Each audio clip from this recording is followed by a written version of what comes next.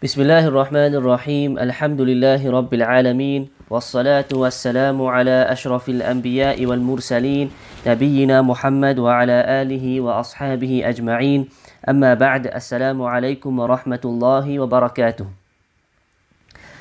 اللهم انفعنا بما علمتنا وعلمنا ما ينفعنا وارزقنا علما تنفعنا به آمين رب العالمين الحمد لله ثم الحمد لله.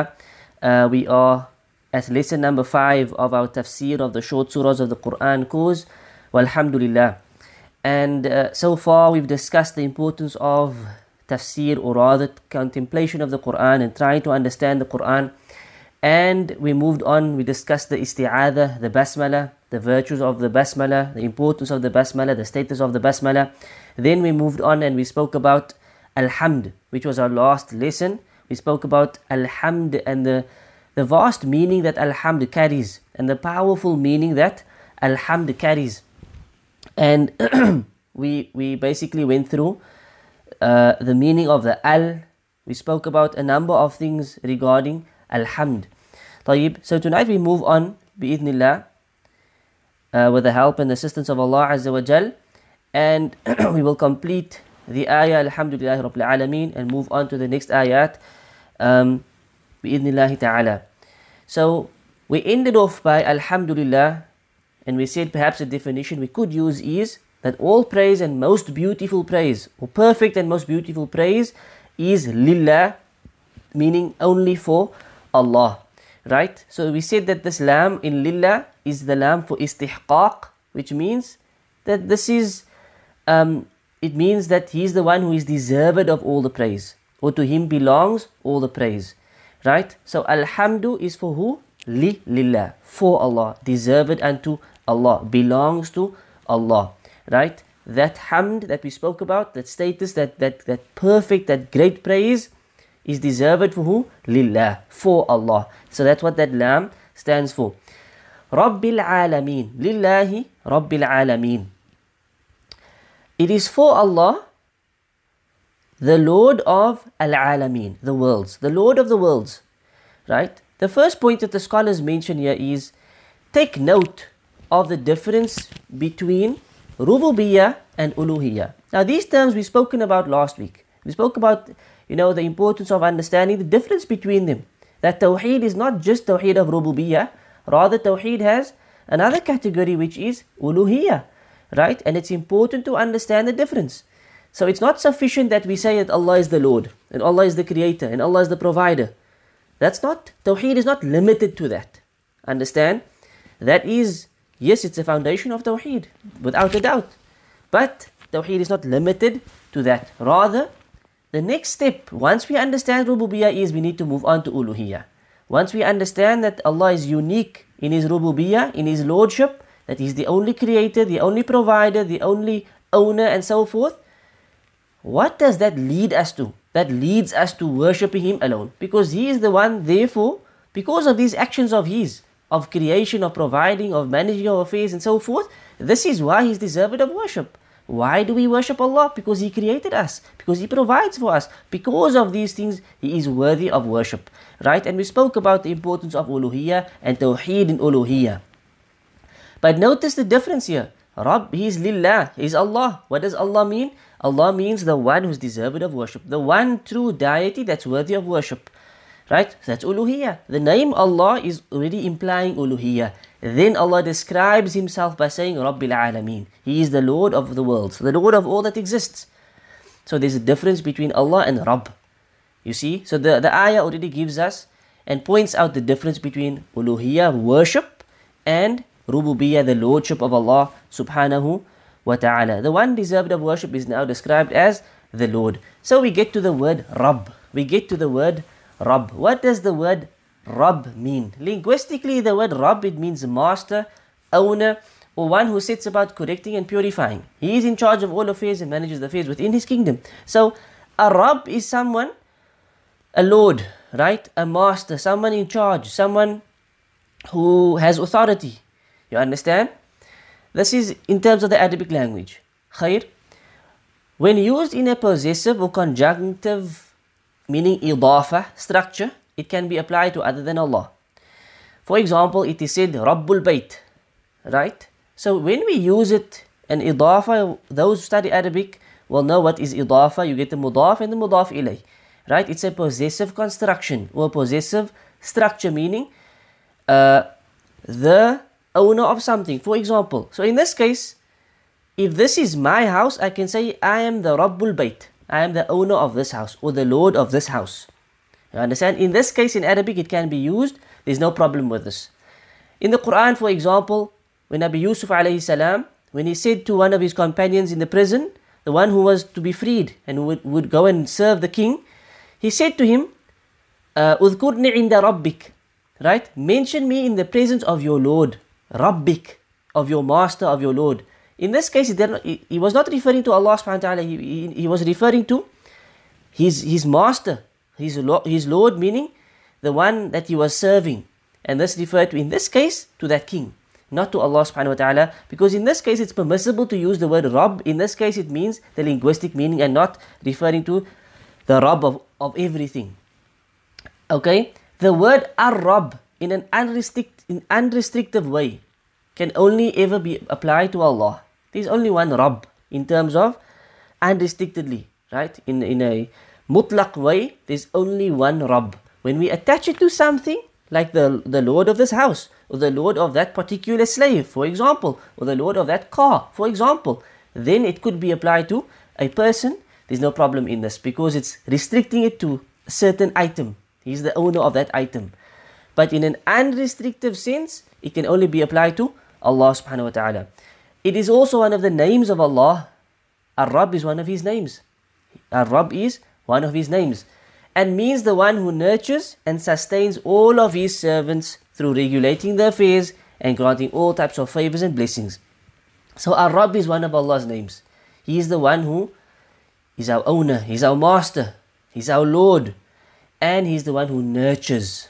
This is part of the actions of the Rabb, is the one who does tarbiyah of his slaves, right? He nurtures his slaves. He creates them in stages, so they are nurtured as they grow in their knowledge, as they grow in their lifespan. They are nurtured throughout their life, and Allah provides for them, He sustains them, He looks after them. This is the work of Ar-Rabb, okay, in a very simplified way. Again, you can refer to the course that we spoke about Fiqh al-Asma' al-Husna in our previous course. We went into detail on the name Ar-Rabb.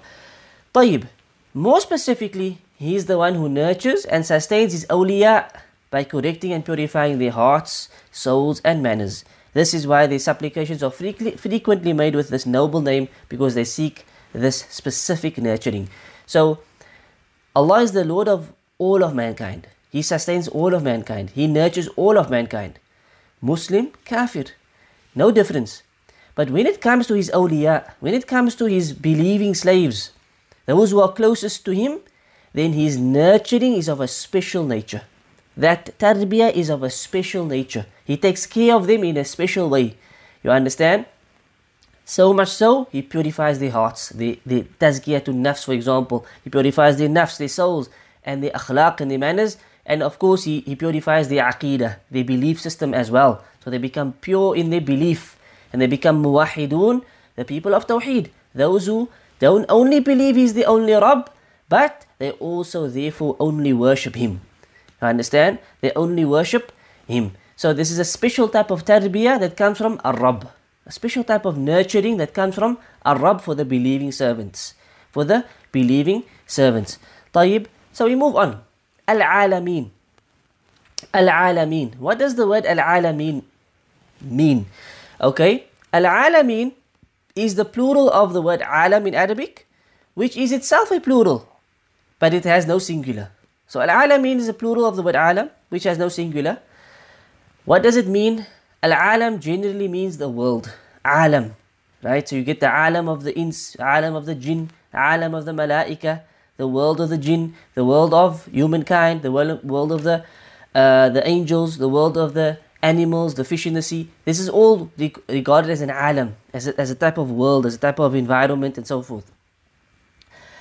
To simplify the meaning of Al-Alameen, Imam Qatada rahimahullah, he said, Al-Alameen is the plural of Alam, and it refers to everything in existence besides Allah. And this is the best way to understand this word. It refers to everything in existence besides Allah. كل ما سوى الله فهو عالم. Whatever there is in existence besides Allah, that's regarded as alam. That's regarded as an alam. So whether it's in this world, whether it's in the heavens, whether it's in the universe, somewhere in some other planet, it's in existence. And it's besides Allah, so it's part of the alam. It's part of the alameen. It's part of the worlds. This is why generally this word is translated as the worlds, the Lord of the worlds, right?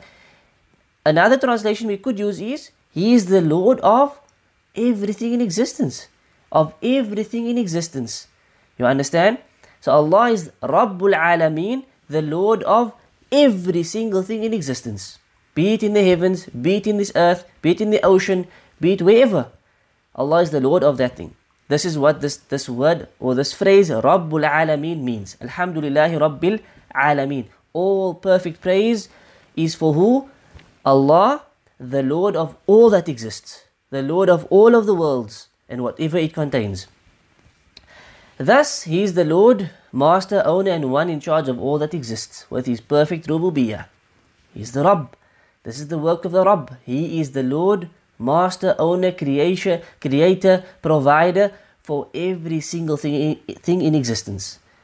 He's the one who nurtures them. He is the one who looks after them. With Allah's perfect rububiyyah, with His perfect lordship, His attributes of perfection, He is the owner and one in charge of every single thing. Right? His rububiyyah is perfect and thus includes all of His names and attributes. Again, we are speaking about His Rabb, His rububiyyah. It's perfect. The way Allah creates, He provides, He looks after. There's no weakness within it. If we have something in our possession, if we have a family, for example, we have a house that we maintain, for example, we have whatever it may be, right? Is our rububiyyah in that specific sense, is it perfect? Are we perfect in the way that we look after our family, in the way that we nurture our family, in the way that we provide for our family? The reality is we are imperfect from every angle. But the way Allah subhanahu wa ta'ala looks after creation, the way He looks after everything in the world is absolutely perfect. It's absolutely perfect. And this is why this name Ar-Rabb is an extremely powerful name. It's an extremely powerful name because it's vast in its meaning. It includes all of His names and attributes. What does this mean? Ar-Rabb includes Al-Khaliq. It includes the name Al-Khaliq. Because as the Lord, He's also the creator. By necessity, He's also the creator. It includes Ar-Raziq. Because by necessity, He's the provider. It includes Al-Mudabbir. It includes Al-Malik and Al-Malik, the owner and the king. It includes all of Allah's names and attributes. So Ar-Rabb is one of His most powerful names. It is one of His most powerful and most comprehensive names. The name Ar-Rabb, right? So His rububiyyah is perfect and therefore it includes all of His names and attributes. I hope this makes sense, bi'idhnillah. This part of the verse also proves that Allah cannot be described as being everywhere. This is another aqeedah benefit, another benefit in terms of our belief system. This ayah, it proves that Allah is not everywhere. So there's a misconception amongst many people. When we say, where's Allah? They say Allah is everywhere. You understand? And perhaps what they mean is, inshallah, their meaning is not that He's physically everywhere. Right? The answer to this question, where is Allah, is that Allah is above the heavens and above His throne in a manner that befits His perfection. There's a hadith in Sahih Muslim where a slave girl was brought to the Prophet ﷺ and her Rabb, her master at the time, he had smacked her. And he came and he went to the Prophet ﷺ and said, look, I committed a sin, I hit this woman, what can I do to make up for this? The Prophet bring the woman to me. As he brings the woman, the Prophet ﷺ asks her two questions and he is basically testing her iman. The first question he asks her is, Ayn Allah? Where is Allah? And she says, Fis sama. Allah is above the heavens. The next question he said is, who am I? And she said, you are the Prophet or the Messenger of Allah. He then turned to the man and said, A'atiqha fa'innaha mu'minah. Let this woman be free. Make her a free woman because she is a true believer. Right? This hadith is in Sahih Muslim. So it's an authentic hadith. the hadith clearly proves Allah is where, because the Prophet asked her, where is Allah? As to test her iman. And what did she say? Allah is above the heavens. طيب. So our belief is the same as the Prophet ﷺ, and the same as the Sahaba, and as the same as the Quran. The Quran says, Ar-Rahmanu ala al-Arsh istawa, that Ar-Rahman, he rose up above his throne. He is above his throne, free and separate from creation. This ayah, Allah is the Lord of all that exists. Right? What is Al-Alameen? Everything in existence besides Allah. So He cannot be within His creation. He is separate from the creation. He is the Lord of the creation. He is the Lord of all that exists. He cannot be within the creation, and therefore we cannot say Allah is everywhere. It's an incorrect statement to make, and it's definitely a dangerous belief to have, to believe that Allah is everywhere. That means Allah is with me. That means Allah could be within me. That means Allah could be within, in the places of filth and dirt and so forth. And this is not befitting for Allah Azza wa Jal. وَنَعُوذُ بِاللَّهِ. So we distance ourselves from this type of belief. Rather we say Allah is above, as He Himself said, as Rasulullah Himself made very clear, and as this verse also proves, Allah is distinct and free and separate from His creation. He is above His creation, completely separate from it, and Allah knows best. طيب. So to summarize, Alhamdulillahi Rabbil Alameen, from what we've said, from what we've discussed, is to say, all perfect praise and thanks is due to Allah. And this of course goes back to Alhamdu. All perfect praise and thanks, because we said Hamd includes shukr, is due to Allah alone. Who is Allah? The one worthy of worship. It's due to Allah, the one who's worthy of worship. Rabbil Alameen, to whom belongs complete authority, and whose instructions are carried out and fulfilled in all of the worlds, which is all that is in existence besides Allah. Based on what we discussed in detail, we discussed al. We said al means something. We said hamd means something. Li means something. Allah means something. Rabb means something. Al-Alameen means something. To put all of this together into one phrase, right?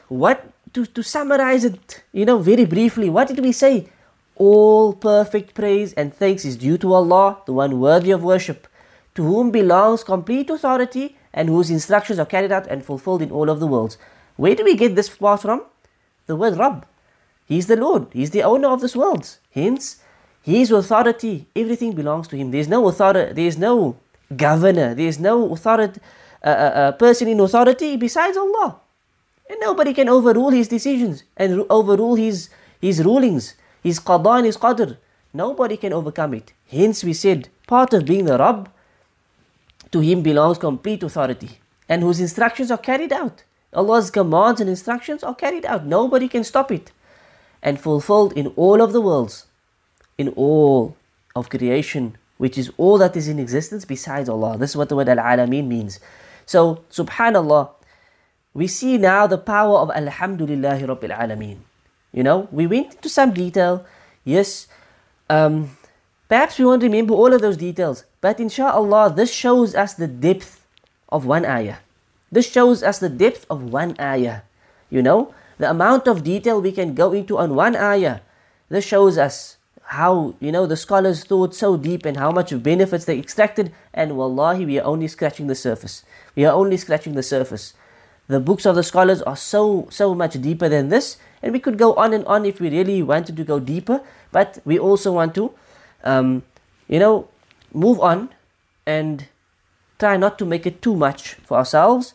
At least get what's really important, understand it, comprehend it, understand the value of this one statement, this one ayah. This is the first ayah, subhanallah. Yet look at the amount of detail, that one can go into. And as I said, this is only scratching the surface, wallahu musta'an. So we move on, as time is also moving on. But we will try our best, I don't think that we should rush through the Fatiha, even if it means we take another 2 or 3 weeks, as long as we get as much benefit out of the Fatiha, where we can. I think that there's khair in that, inshallah, because this is the most important surah and the greatest surah in the Quran. The other surahs most likely we will go through a lot quicker, and Allah knows best. right? But we try not to cut ourselves short, because this is the Quran, this is the surahs that we should be knowing deeply, inshallah. The next ayah is Ar-Rahman Ar-Rahim, and we've discussed this previously already when we spoke about the Basmala. Bismillahir Rahmanir Rahim. Ar-Rahman Ar-Rahim is obviously mentioned once again, right? So there's no need for us to go into detail into these names, inshallah. Ar-Rahman, the most merciful, the most compassionate, or the most compassionate, the most merciful. As I said, the translations will vary across the board, right? Some say the entirely merciful and the especially merciful. Others flip it around, the most merciful, the most compassionate. Most importantly, what do we understand of these names? We said Ar-Rahman is the one who's described with mercy. His mercy envelopes every single thing. وَرَحْمَتِي وَسِعَتْ كُلَّ شَيْء. Allah says in the Quran, my mercy covers and envelopes every single thing. This is Ar-Rahman. And we said Ar-Rahim is the one who shows mercy. He's the shower of mercy. He's the one who shows mercy to creation, to others. Other ulama said Ar-Rahman is the most merciful, who shows mercy in a general way to creation. Ar-Rahim is the one who specifically shows special mercy to the believers. As Allah said, وَكَانَ بِالْمُؤْمِنِينَ رَحِيمًا. Allah is to the mu'mineen rahiman. To them He is Rahim. So some scholars said Rahim means the one who specifically merciful to the believers. Ar-Rahman is the one who's merciful to all. Right? Other ulama even said, which we did not mention, Ar-Rahman is the one who shows mercy in this world and in the Akhirah, to all. Whereas Ar-Rahim is the one who shows mercy in the Akhirah alone. Allah knows best. All of these interpretations hold weight. All of them hold weight. It's important to try to remember this. Ar-Rahman is the one who we describe as mercy. Ar-Rahim is the shower of mercy. Or Ar-Rahim also shows special mercy to the believers, like Iman, the mercy of Iman, the mercy of Taqwa, the mercy of Hidayah, guidance, the mercy of entering into paradise, and the mercies that they will experience in paradise comes from the shower of mercy, Ar-Rahim. But it's also attached to Ar-Rahman, who is the one who's the owner of the mercy. Wallahu a'lam. Both names are obviously linked to one topic, the topic of mercy. Tayyib. And Allah's mercy is endless. As we said, all of the mercy that we see in this dunya comes from one branch of Allah's mercy. The 99 other branches will be left for the Akhirah. Wallahu a'lam. Subhanallah. Nobody in reality can understand the great mercy of Allah except Allah. Nobody can understand it except Allah. Tayyib. So we move on. The next ayah, Allah Azza wa Jalla says, Maliki Yawmiddin. Maliki Yawmiddin, master of the day of judgment or recompense. Okay, master or owner or king of the day of judgment or recompense. Again, we will see the differences that comes up within the translations. A fourth description of Allah. This is a fourth description of Allah. Where are the others? Rabbil Alameen is one. Ar-Rahman, Ar-Rahim. Ar-Rahman is another description. It's describing Allah, right?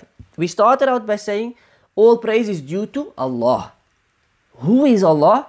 Now Allah describes Himself as the Lord of the worlds, or all that exists. Who else is He? Ar-Rahman and Ar-Rahim, and He's Maliki Yawmiddin. This is the fourth description that we find of Allah in the surah. He is the master or the owner of the day of judgment or the day of recompense. Tayyib.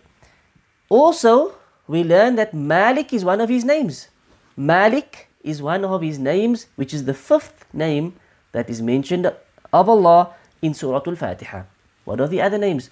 Allah is mentioned. Ar-Rabb is mentioned. Ar-Rahman, Ar-Rahim is mentioned. 4 names. Malik is the fifth.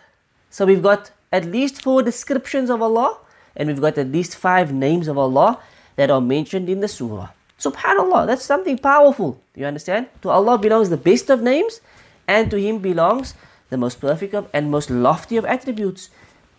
One surah that we always recite. How much of these names did we understand? How much of these attributes did we know? Allah knows best. These 5 names include all of the names of Allah in terms of their meanings. Ya salam. If we look at the names that Allah mentioned in the surah, Allah, His greatest name. Allah, the name, Allah says, وَلِلَّهِ الْأَسْمَاءُ الْحُسْنَى. To Allah belongs all of the names, the most beautiful names. To Allah belongs all of the beautiful names. They all go back to this name Allah. Ar-Rabb, we said, is a comprehensive name. it means so much, right? It means the creator, it means the provider, it means the one in control, it means Al-Malik, the owner, it means so many things because He's the Lord. He's the one who nurtures, He's the one who sustains, He's the one who protects, He's the one who provides, He's the one who, in so many ways, Ar-Rabb covers so many names. Al-Malik covers a vast majority of the names, and so forth. That's Ar-Rahman and Ar-Rahim. طيب, some names of Allah refer back to the meanings of, number one, Jalal. Right? If you look at the names of Allah, if you study the names of Allah, you will see that different names obviously carry different meanings, but all of the names are similar to each other. Right? In at least 4 ways. Or at least they go back to 1 of 4 meanings. You can put it that way. Those names of Allah, they refer back to 1 of 4 meanings. For example, Jalal. We speak about the greatness of Allah, the grandeur of Allah. Khair. Some names refer back to the greatness or the grandeur of Allah subhanahu wa ta'ala. In this surah, which name refers to the grandeur? Malik, the owner of the Day of Judgment. This takes us back to the greatness of Allah. Right? It takes us back to the greatness of Allah. If you think about the other names of Allah, you can think of many names which takes us back to this meaning. The meaning of Jalal, which is grandeur and greatness. Like Al-Azim, Al-Aziz. For example, exalted in might, the greatest. Right? The most strong. Al-Mateen, Al-Qawi, the most powerful. These are names of Jalal. Right? In this surah, we've got Malik, which is a name of grandeur and greatness. Some names are names of Jamal. Some names of Allah are names of beauty. Some names of Allah are names of beauty. In this surah, which name is a name of beauty? Ar-Rahman and Ar-Rahim. Beautiful. Ar-Rahman, Ar-Rahim. Beauty. They show us the beauty of Allah subhanahu wa ta'ala. Khair, if you think of other names, Al-Jamil is one of Allah's names, the most beautiful. Al-Tayyib, the most pure. As-Salam, the perfect. And so many of Allah's other names are names of beauty. So many. Al-Wadud, the most loving. And many other names. Then we've got names that speaks about the rububiyyah of Allah, the lordship of Allah. That makes Allah this powerful Lord, the perfect Lord over all things. In this surah, which name is it? Ar-Rabb. Ar-Rabb refers back to Allah's rububiyyah. He is the Lord. Other names?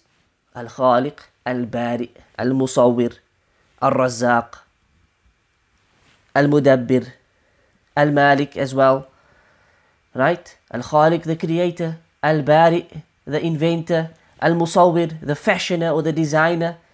Al-Razzaq and Al-Raziq, the provider. Al-Mudabbir, the one who manages all of affairs. وهكذا. Ar-Rabb is a name that refers back to Allah's rububiyyah. As for uluhiyyah, Allah's oneness in worship, that He alone is worthy of worship, then His name Allah is the greatest evidence for this, for uluhiyyah. And there are other names as well, that many names of Allah refer back to uluhiyyah as well, if not all of the names. If not all of the names, direct us to the oneness of Allah in worship. And again, go back to the course Fiqh al-Asma' al-Husna for more details on that, and Allah knows best. طيب. So we find in this surah, those names we mentioned all refer back to those 4 points. Allah's uluhiyyah, His rububiyyah, His jamal, His beauty, and His jalal, His grandeur and His greatness. Amazing that Allah He covered, all of those meanings in this one surah. طيب, we move on. Maliki Yawmiddin. We look at the word Malik, which translates to the owner. Malik is the owner.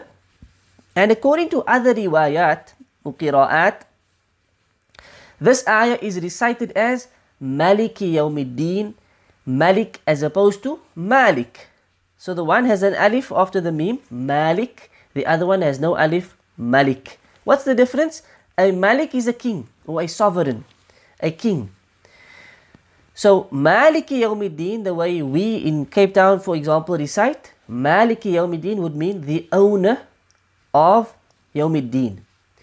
Maliki Yawmiddin would mean the king of the Day of Judgment. The king of the Day of Judgment. And by the way, that's another name of Allah.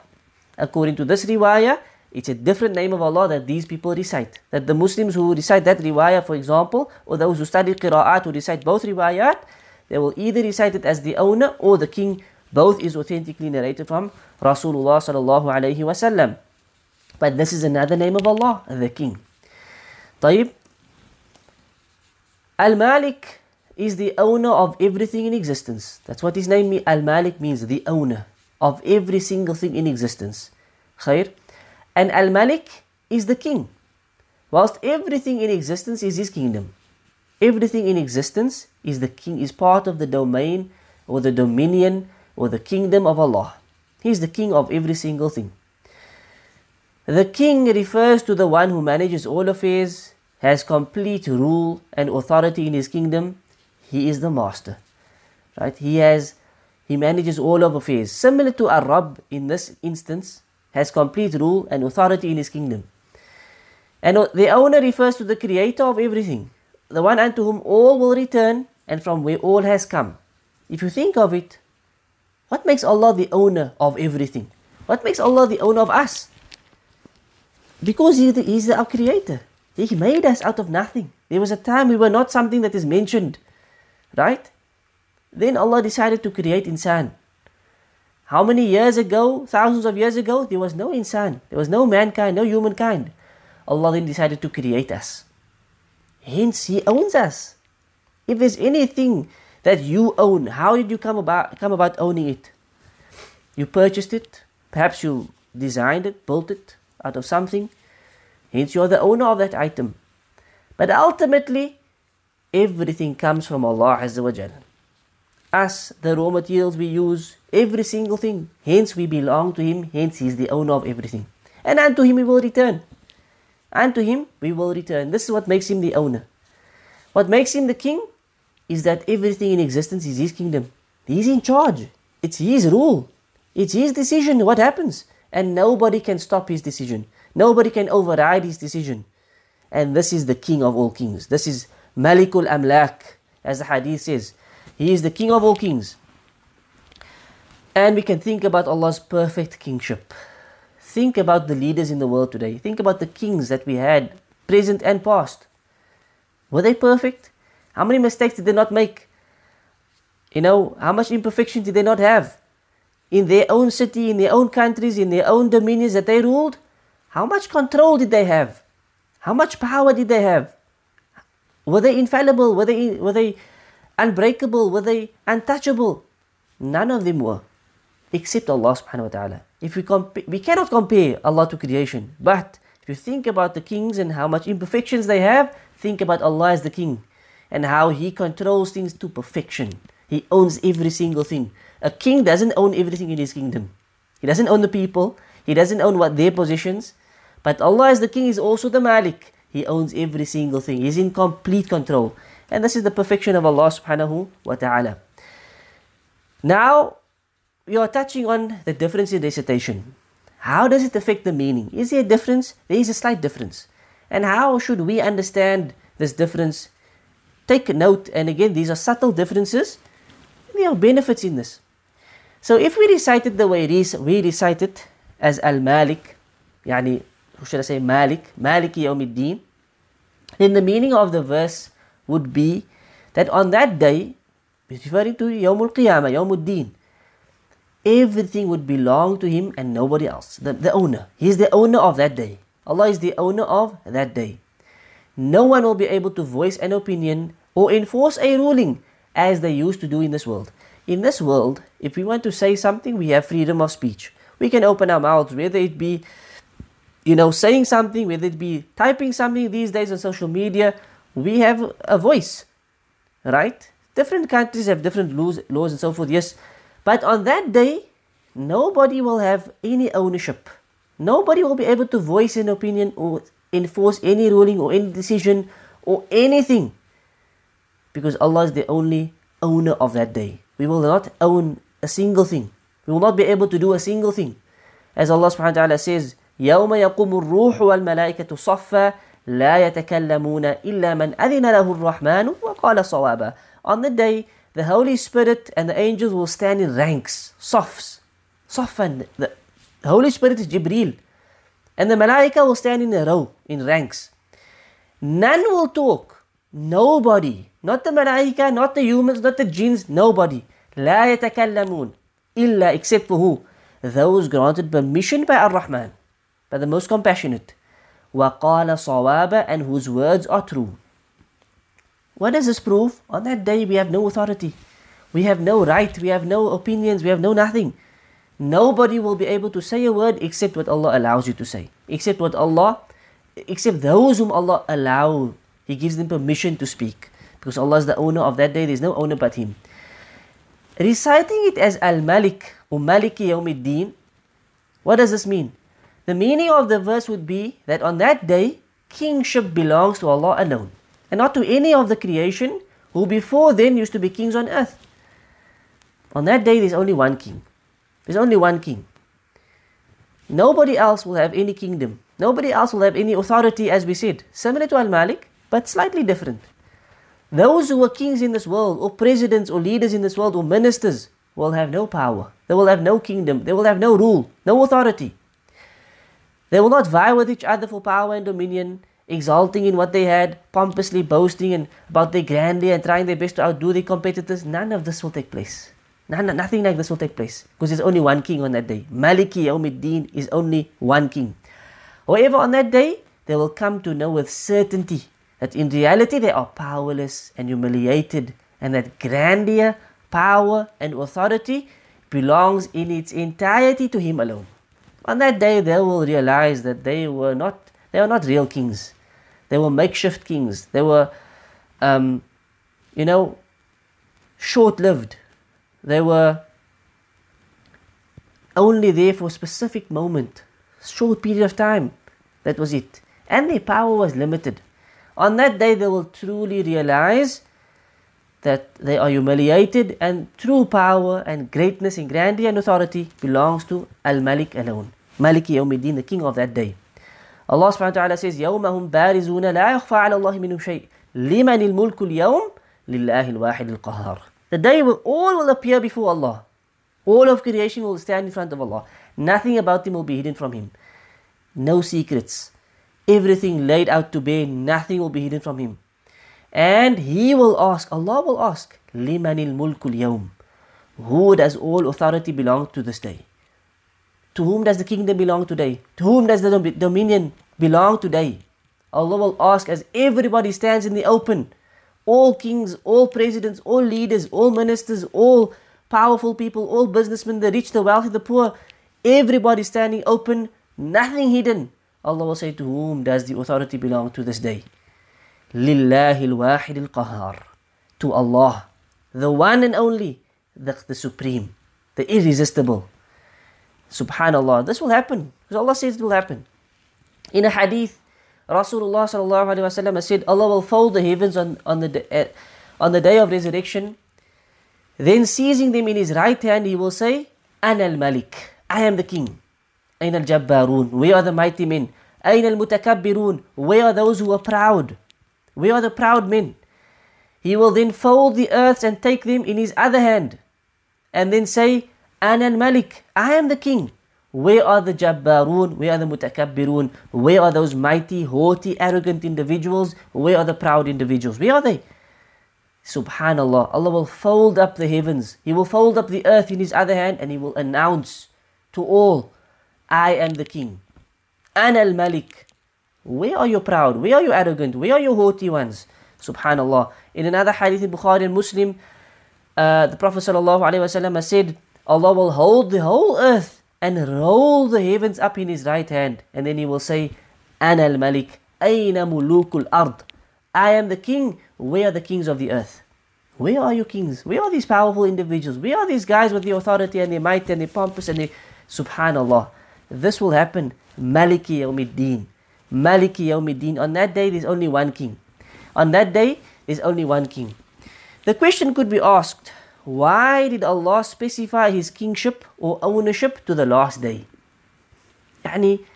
Is Allah not the king of every day? Is Allah not the owner of every single day and every single moment? Yes, He is. So why in this ayah did He specify the last day? Because on that day, it will become totally and utterly clear to insan, to mankind, the completeness and perfection of His kingship, His justice, and His wisdom. Just as it will become totally clear that the sovereignty of the creation has been severed to the extent that the king's ministers, the slaves and freeborn will all be equal. No doubt Allah is the king and the master of every day, the owner of every day. But on that day, everything will become clear. We are heedless. We are forgetful people. We are negligent. We don't realize the greatness of Allah. We don't realize how supreme Allah is.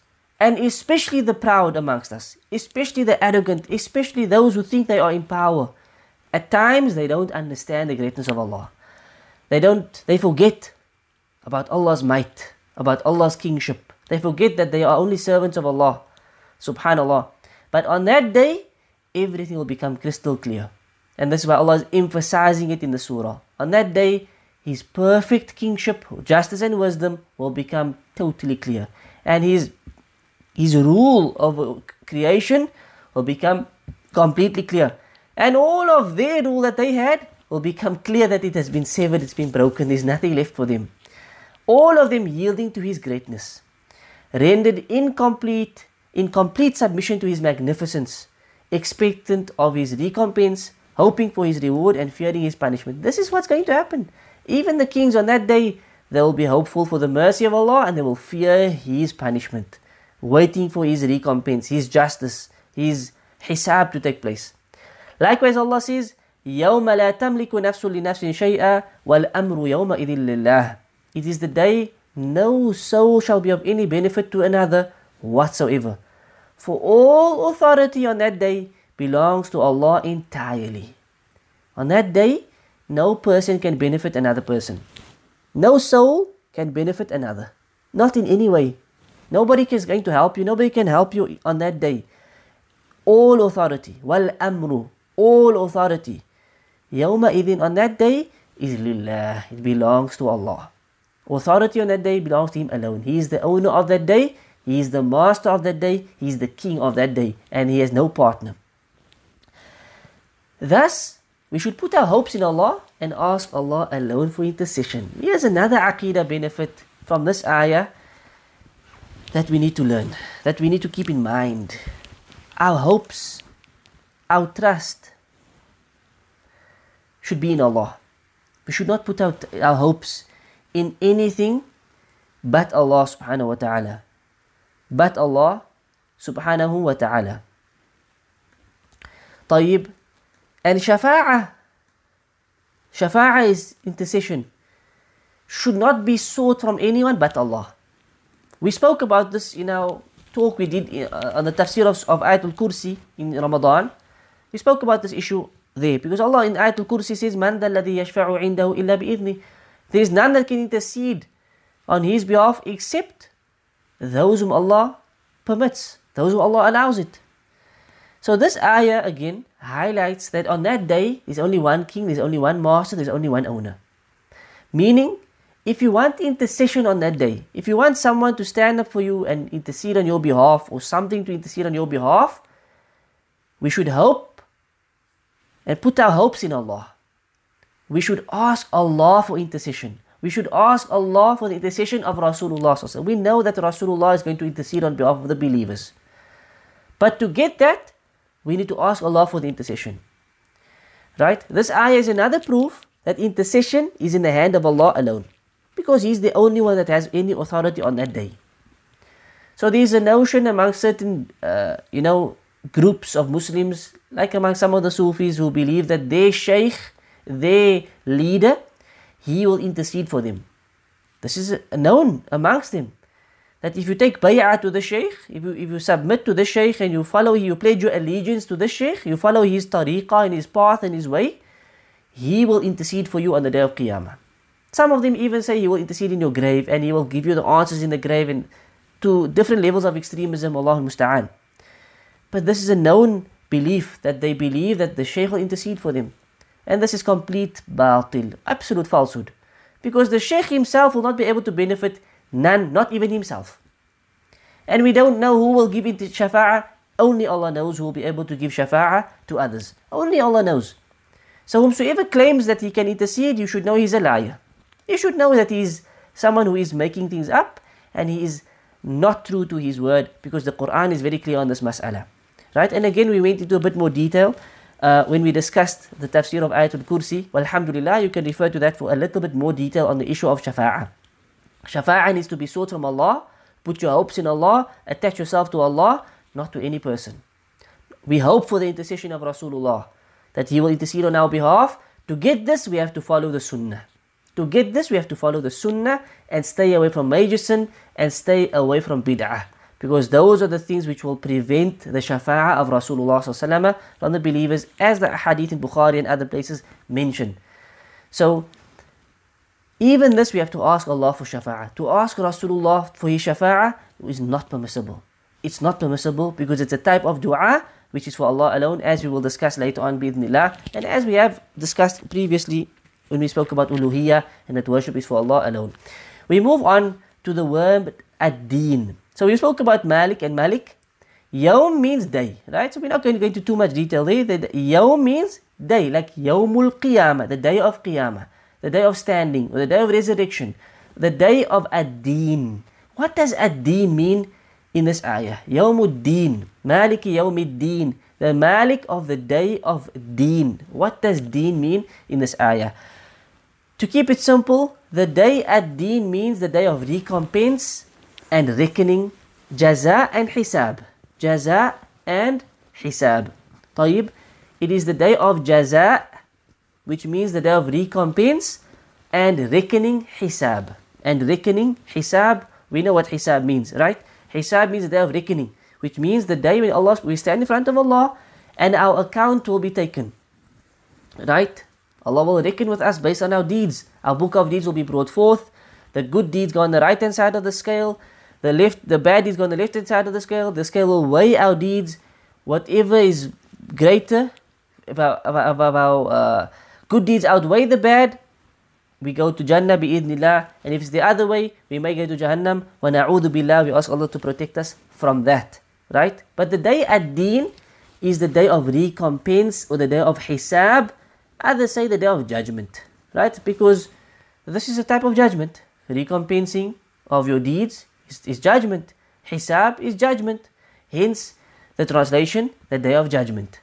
Both of them are correct. Both of them are correct. Day of recompense or the day of judgment. Both of them are correct. They are both correct, and Allah knows best. Allah subhanahu wa ta'ala says, كَلَّا بَلْ تُكَذِّبُونَ بِالدِّينِ. But no, in fact, you deny the final judgment or recompense. You deny the final judgment or recompense. Right? Again, there's difference in translation.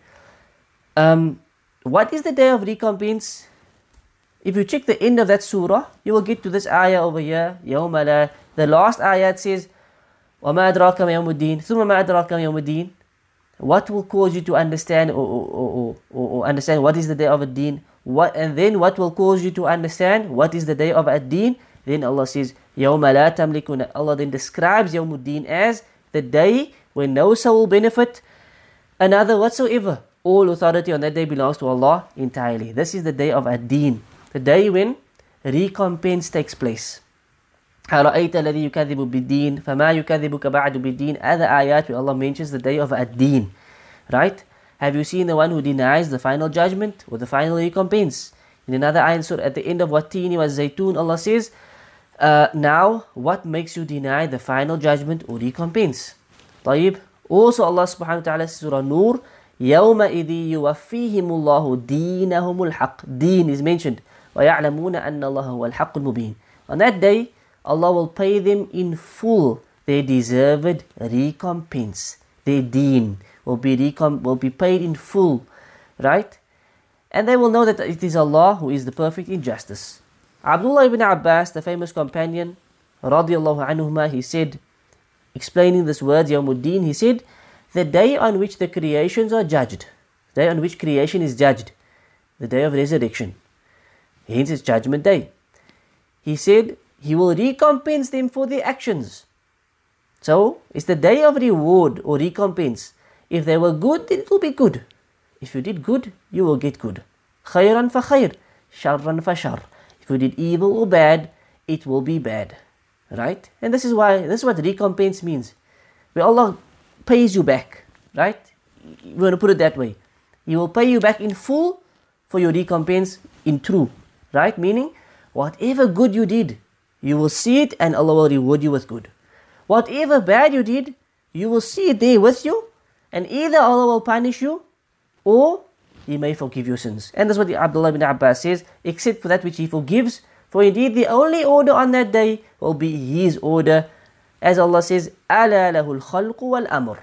Indeed, unquestionably, to Him belongs the creation and the command. To Him belongs the creation and the command. Meaning on that day, there is no order but His. There is no instruction but His. There is no decision but His. So if Allah wants to forgive you for your sins, He may do that. If Allah wants to punish you, He has every right to do that because of your evil. Likewise, your good will be rewarded with good. This will take place on that day. This is the day of Ad-Din. Hence, it's the day of recompense, where you get recompensated for your good with good and your bad with bad, or with the forgiveness of Allah. Hence, it's the day of recompense. It's also known as the day of judgment. So, the Qari, the reciter, the one who recites this ayah, Maliki Yawmiddin, should try and keep in mind all of the occurrences that will take place on that day. Ya salam. When we recite this ayah, what are we supposed to be thinking about? Number one, we should be thinking, reflecting over the owner, the king of the day of recompense. So this ayah, we should be thinking about that day. We should be thinking about Qiyamah. We should be thinking, number one, from the time people will stand up from the graves. People will be brought to the place of standing, the place of resurrection.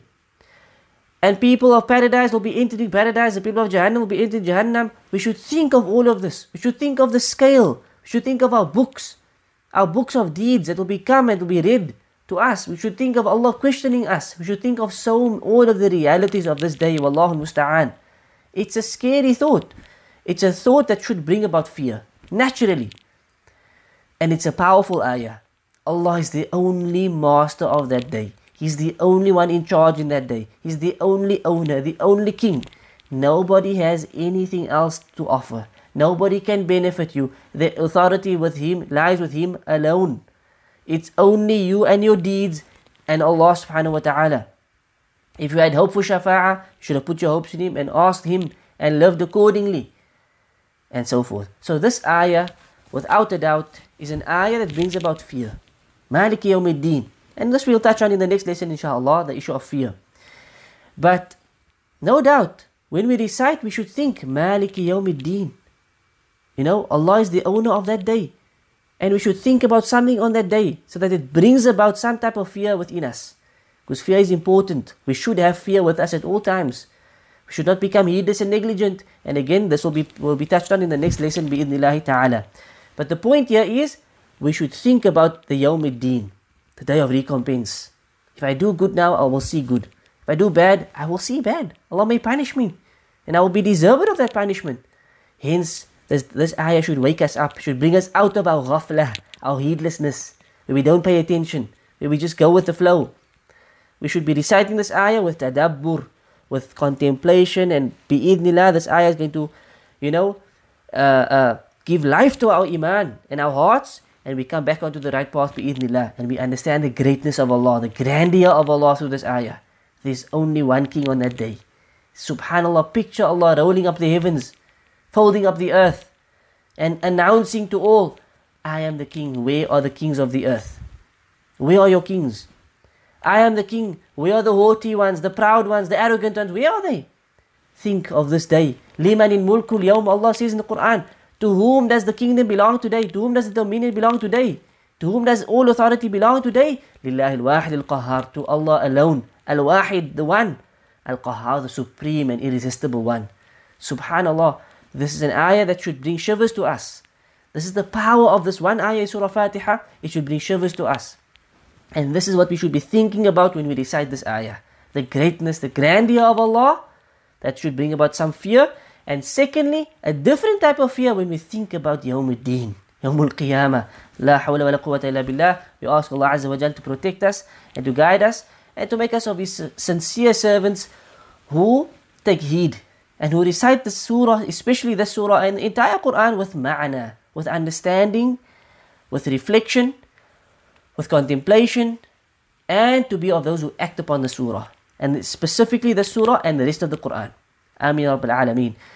Indeed, we will stop here today. Again, we finished off Alhamdulillah Rabbil Alameen. We've just ran through Ar-Rahman Ar-Rahim, and we covered Maliki Yawmiddin. Alhamdulillah. Khair. So next week, bi'idhnillah, we will cover the next surah, or the next ayah rather, Iyaka na'budu wa iyaka nasta'een. And this is another powerful ayah which has a lot of hikmah in it, a lot of miracles in it, a lot of finer details in it. And there's a lot to discuss on this ayah. And perhaps the week after that we will finish off Surah Al-Fatiha, if Allah wills, if Allah guides us. But more importantly, we ask Allah to make us of those who understand this powerful surah, who truly recite it with reflection, so that the power of the surah penetrates our hearts. If a Surah Al-Fatiha is not going to penetrate our hearts, then what part of the Quran is going to penetrate our hearts? And this is why we spend some detail, as we said, on the surah, because it's the most important surah. There's no doubt it's the most important surah. And as we are going through it, we are seeing all of the finer details coming out, all of the great benefits and fawaid and fruits of these details.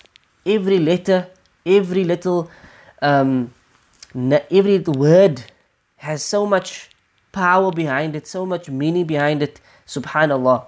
So, bi'idhnillahi ta'ala, we ask Allah again to make us of those who ponder and reflect and understand this surah and the rest of the Quran, and of those who act upon it. Ameen Rabbil Alameen. And we ask Allah Azza wa Jal to make us of those who are saved on the Yawmuddin, on the day of recompense, from His torment and from His punishment, and to make us of those who will be successful on that day, whose right scale and right book and scale of good deeds will outweigh the bad deeds. And Allah wipes our slates clean, and He does not even do hisab of us. So we ask Him for no adhab and no hisab. And we ask Him to grant us the shafa'ah of Rasulullah sallallahu alayhi wa sallam on that day, that we be with Him in Jannah, in Al-Firdaus Al-A'la, in the highest part of Jannah. Ameen Rabbil Alameen. Wa sallallahu ala nabiyyina Muhammad wa ala alihi wa sahbihi ajma'in. Subhanakallahumma wa bihamdik. Ashhadu an la ilaha illa anta astaghfiruka wa atubu ilayk. Assalamu alaikum wa rahmatullahi wa barakatuh.